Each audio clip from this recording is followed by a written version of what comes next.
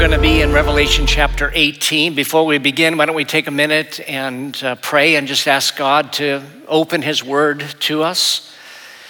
Heavenly Father, we ask you as we look at this chapter that you give us understanding. Again, we want to learn whatever lessons you have for us from your word, oh Lord. We know that there's a blessing associated with those who listen and apply, especially the book of Revelation, to their lives. So we ask you to give us the grace to do that today. We pray in Jesus' name, amen. Almost every time I read the book of Revelation, I notice some things that I never saw before, and that's the case tonight. This past week, as I was reading chapters 17 and 18, I realized something or saw something I'd never seen before, and that is that these two chapters fit nicely within what I'd call the brackets of Revelation 16, 17 to 21. Revelation 16, 17 to 21, there are 5 verses there that talk about the fact that the wrath of God is going to be poured out on the world. This is what's called the final bowl judgment, and it's going to be poured out upon specifically Babylon. And those 5 verses, I think, are expanded in chapters 17 and 18. And so these two chapters, 17 and 18, are tucked into chapter 16, verses 17 to 21. Now let me give you again my definition of Babylon. Babylon refers to the false satanic systems of the world that lure people away from the true God. It's a religious system, but it's also the economic and governmental system that controls people. Now again, in Revelation chapter 17, we read about the destruction of spiritual Babylon. God is going to put it within the hearts of the Antichrist and the other leaders of this 10-nation confederacy to turn against the false prophet and all the religions of the world. And in this sense, they're going to destroy all these false religions. Now, I think their goal is to make the Antichrist the only God, of course. But this is the beginning of the judgment of God against all the religious systems of the world. He's going to actually use the Antichrist to destroy these false systems, all the other false systems. In Revelation 18, we read about the destruction of the economic Babylon. And so it's really 17 and 18, I think, are describing a similar event, only the focus is in a different place.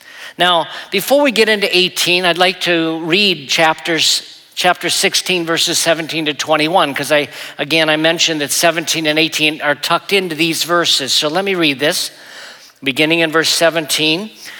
Then the seventh angel poured out his bowl into the air, and a loud voice came out of the sanctuary from the throne saying, "It's done." There were flashes of lightning and rumblings of thunder, and a severe earthquake occurred like no other since man has been on the earth. So great was the quake. And by the way, I think this is going to be a worldwide earthquake, as we'll see in a minute in chapter 18.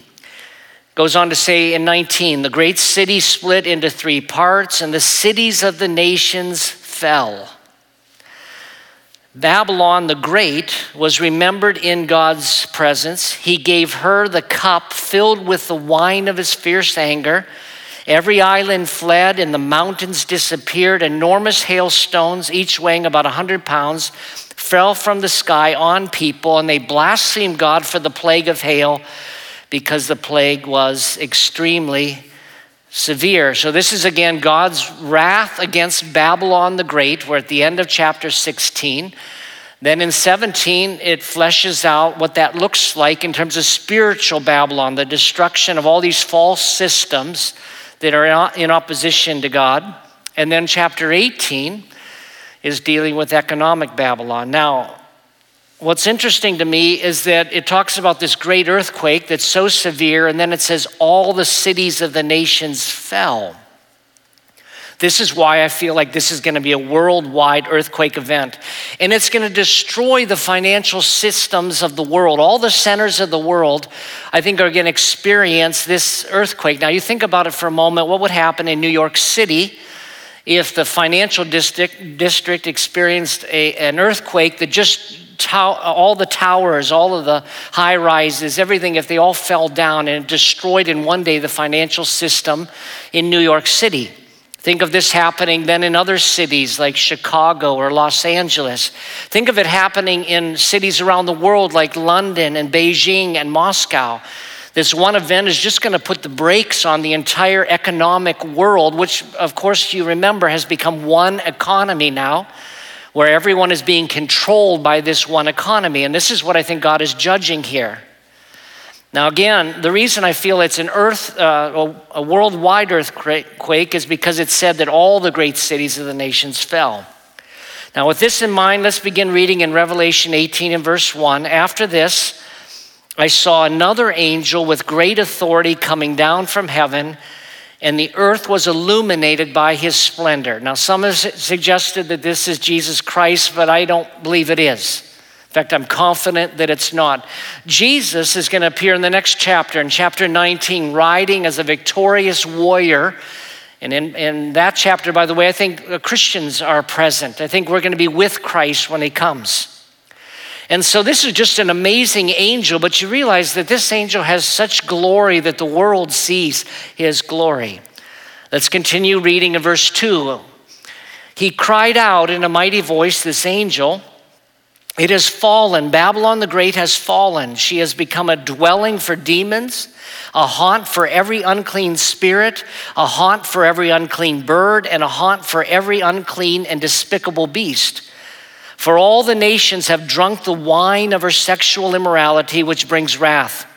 The kings of the earth have committed sexual immorality with her, and the merchants of the earth have grown wealthy from her excessive luxury."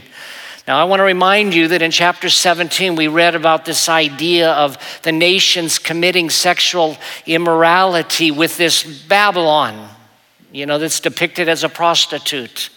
And I made the point that this is a reference to spiritual adultery that's going to take place in the last days. We're commanded in both the Old and New Testaments to love the Lord our God with all of our heart, all of our soul, all of our mind, all of our strength. That's where our love is supposed to go. But the purpose of this entire end times system is to turn everyone away from the true and living God. And so in this sense, it's considered adultery. Or as it's put here in chapter 18, 1 through 3, as immorality, that they committed sexual immorality. Again, I don't think it's literal sexual immorality, although without a doubt, the kingdom of the last days will have a lot of that as well. Now, the context of Revelation chapter 18, I think mostly focuses on the actual city of Babylon, which might be in Babylon. It might be in another place, but I think it's referring primarily to this major city from which the Antichrist is going to operate. And this major city is going to impact all the cities of the world. And so what Dr. Walvoord says about this, what's pictured here is a large prosperous city, the center of political and economic life. Now the angel is making this proclamation that Babylon has fallen. This particular phrase appears many times in the Old Testament. And in many of the references in the Old Testament, I think they're intended to be prophecies. Now you might remember about Babylon in the Old Testament, that Babylon was responsible for attacking Israel. They attacked on 3 occasions. They destroyed the city. They destroyed the temple. They exiled people away from Israel so that hardly anyone was even left and the nation was gone. And this has been described as the times of the Gentiles. And so this Babylonian attack has been called the times of the Gentiles. But as we're going to see in a little bit, the future Babylon is going to represent the conclusion of this times of the Gentiles. And what's interesting is that things that happened in the past are going to happen again in the future. In other words, we use the expression that history repeats itself. In the Old Testament, in the book of Isaiah, chapter 21 and verse 9, Isaiah made this prophecy concerning Babylon, how God was going to give Babylon what they deserved because of the way they treated Israel. And in Isaiah 21:9, we read, "Look, riders come, horsemen in pairs. And he answered, saying, Babylon has fallen, has fallen. All the images of her gods have been shattered on the ground." This is exactly, again, what's going to happen in the future. The destruction of Babylon in the last days is going to be so complete, so severe, that it's going to become like a ghost town. And fitting to its ungodliness, it's going to be a place that's occupied by unclean animals of every kind. And I think this is a reference to snakes and lizards and scorpions and vultures. And it's really fitting because this was such an ungodly, unclean group.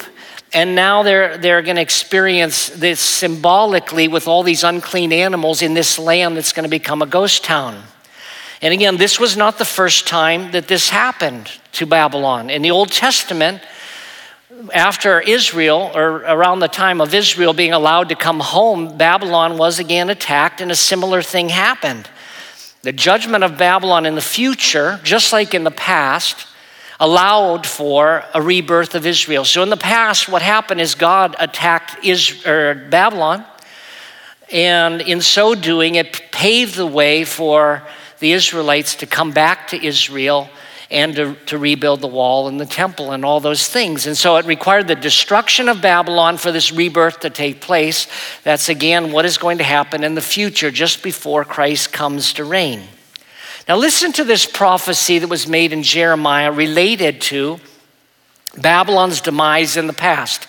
In Jeremiah 51:37, we read, "Babylon will become a heap of rubble." This was a prophecy when he said it. "Babylon will become a heap of rubble, a jackal's den, a desolation, and an object of scorn without inhabitant." And once again, you see this description is very similar to the Revelation description of this unoccupied place, this desert place that's completely destroyed. Now, I've said this before, and I want to say it again, that so many of the biblical stories of the Old Testament are historic, but I think they're also prophetic. And so they're speaking of events that actually took place in the past, but they're also a picture of what's going to happen in the future.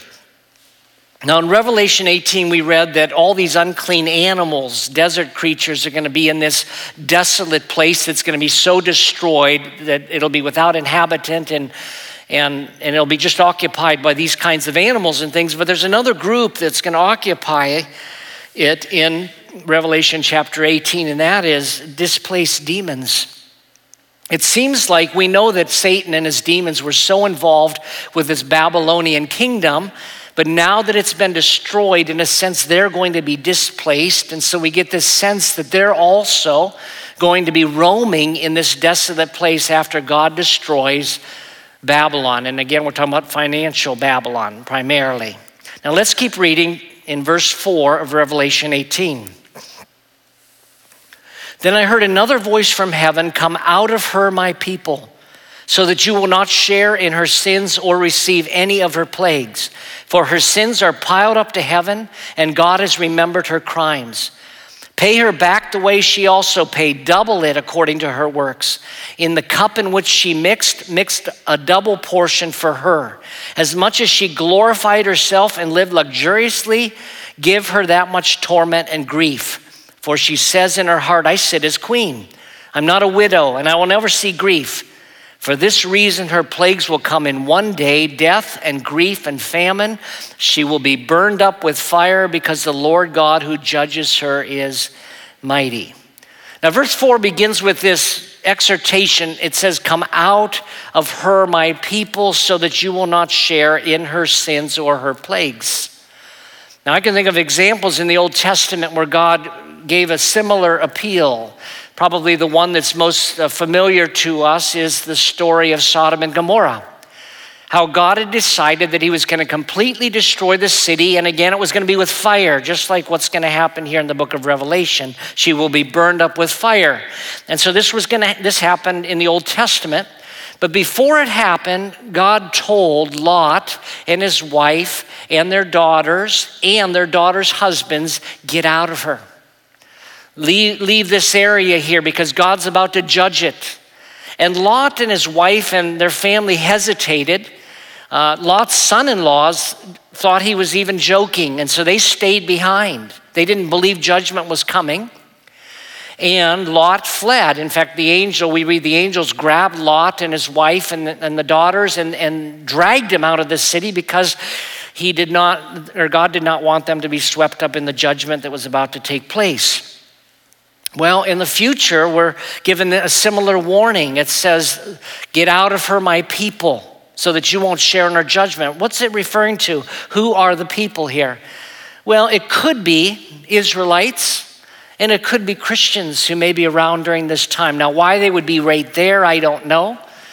But I think it's people who love God, and this exhortation perhaps is even a reference to what they should do before all of this happens. In other words, this might be just a way of saying judgment is coming, and you know it's coming, so get out of her long before it happens. We know, of course, that this system, this financial system, is going to require everyone to get a mark on the hand or forehead in order to buy or sell. And getting that mark is going to represent that you're fully identifying with this Babylon, this 10-nation confederacy. You're aligning yourself with the Antichrist.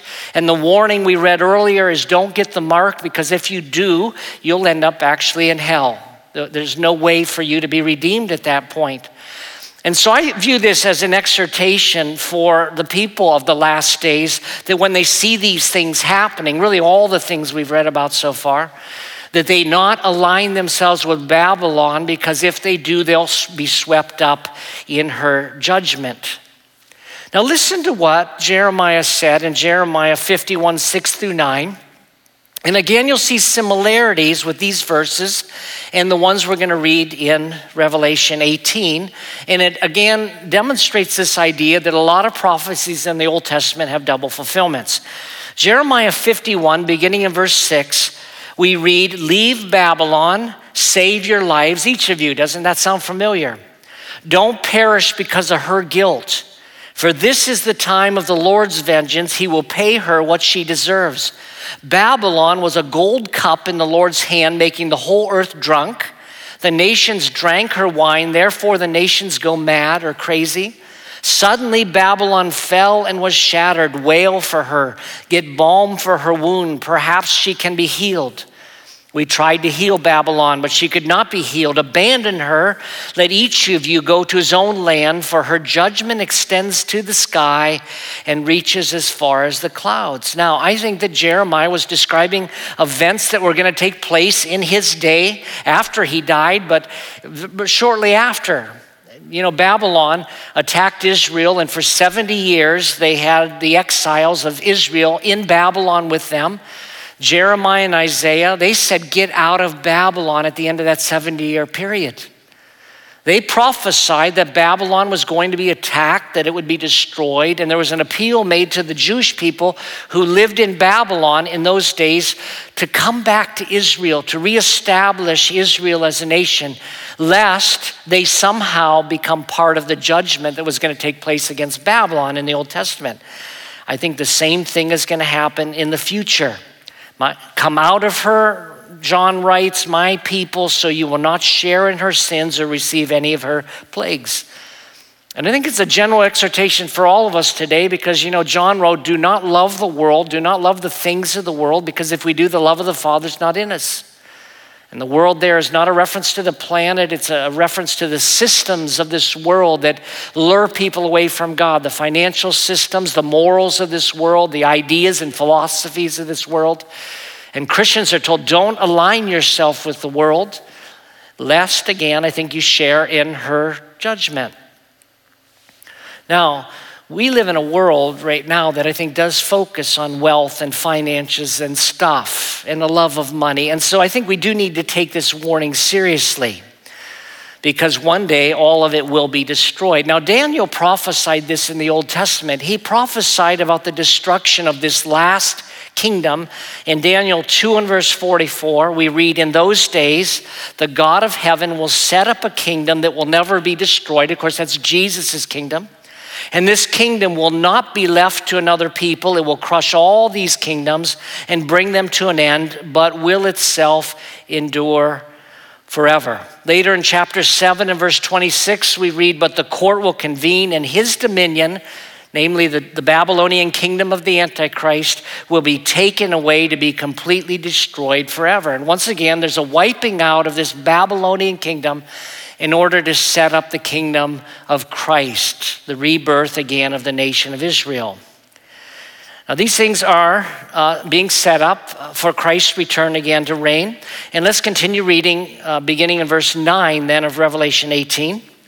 We read, the kings of the earth who committed sexual immorality and lived luxuriously with her will weep and mourn over her when they see the smoke of her burning. Again, the sexual immorality I don't think is literal. I think it's a reference to people that got so wrapped up into this last world kingdom and fell in line with the Antichrist in their adultery against the true and living God. Continuing, it says they will stand far off in fear of her torment, saying, woe, woe, the great city Babylon, the mighty city, for in a single hour your judgment has come. This is why I said, by the way, earlier that I think Revelation 18 is mostly focusing on the literal city of Babylon as the headquarters of the Antichrist, but it applies to the whole world. This is going to lead to the economic collapse of the entire system. We keep reading in verse 11, it says, the merchants of the earth will also weep and mourn over her because no one buys their merchandise any longer. Merchandise of gold, silver, precious stones and pearls, fine fabrics of linen, purple, silk, and scarlet, all kinds of fragrant wood products, objects of ivory, objects of expensive wood, brass, iron, and marble, cinnamon, spice, incense, myrrh, and frankincense, wine, olive oil, fine wheat, flour, and grain, cattle and sheep, horses and carriages, and slaves, and human lives. You see that this is a judgment against all the commerce of the world and all the idolatrous commerce that took people's hearts away from the true and living God. It is interesting here, by the way, that this indicates that part of this commerce of the last days is going to include human trafficking. But all the commerce is going to stop instantly when God judges it. All of the financial systems are going to collapse. And this is going to lead to mourning on the part of, I think, the whole world. This is God's judgment against this entire system. Let's keep reading, beginning in verse 14. The fruit you craved has left you. All your splendor and glamorous things are gone. They will never find them again. The merchants of these things who became rich from her will stand far off in fear of her torment and weeping and mourning, saying, woe, woe, the great city, dressed in fine linen, purple and scarlet, adorned with gold, precious stones, and pearls, for in a single hour such fabulous wealth was destroyed. And every shipmaster, seafarer, the sailors, and all who do business by sea stood far off as they watched the smoke from her burning and kept crying out, who's like the great city? They threw dust on their heads and kept crying out, weeping and mourning, woe, woe, the great city, where all those who have ships on the sea became rich from her wealth, for in a single hour she was destroyed. Now, what we're reading about here happened again before. It happened in the Old Testament to a city called Tyre. They experienced almost the exact same thing. I'm not going to take the time to look at it, but it's found in Ezekiel chapter 27. And what's interesting about the description of the destruction of Tyre in the Old Testament, this old Phoenician port city and center of trade, is that in Ezekiel chapter 27, it lists also all the products. It describes the wealth of this city and this incredible city. There had never been a city quite like Tyre. And I think in this last Babylonian kingdom, there's going to be so much luxury there and wealth and opulence and things like that. And so as you read in Ezekiel, you read about its destruction, and the same thing happened. You read about a listing of all of these things that they traded in, and all of that's going to stop in a moment, or did stop in a moment. And then you also read in Ezekiel 27 how the people mourned when it happened. And this is going to happen, I think, as the whole world sees this crumbling down of the economic systems of the world. You imagine for a moment what it would be like if you realize that just the heart of the entire financial kingdom was gone. You know, you think about it, for example, we've had a depression in our country here. But what if we all recognize, because of what happened in our own cities, which again, because of the earthquake, I think there's going to be this mass destruction, a judgment of God against the financial institutions of the world. Everyone's going to see it's over. All the things that they loved, all the things that they gave themselves to. And a reason, by the way, a lot of this is going to happen is because I think the economies of the world are connected. We see that to this day. Something happens in the United States, it impacts the markets all over the world. Something happens over in another country like China, it impacts what's happening over here. All of it is connected. And then when you get to the destruction here of Babylon, you realize that it's going to be this worldwide, complete destruction of the entire financial system. Now, there is one group in Revelation 18 that is rejoicing about this.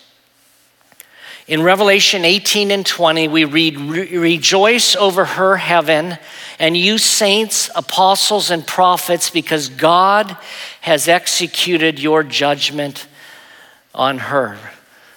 The believers are going to rejoice over this. This was the system that wouldn't let them buy or sell without getting the mark of the beast. This was the system that caused the believers to be put to death because they wouldn't align themselves with this system.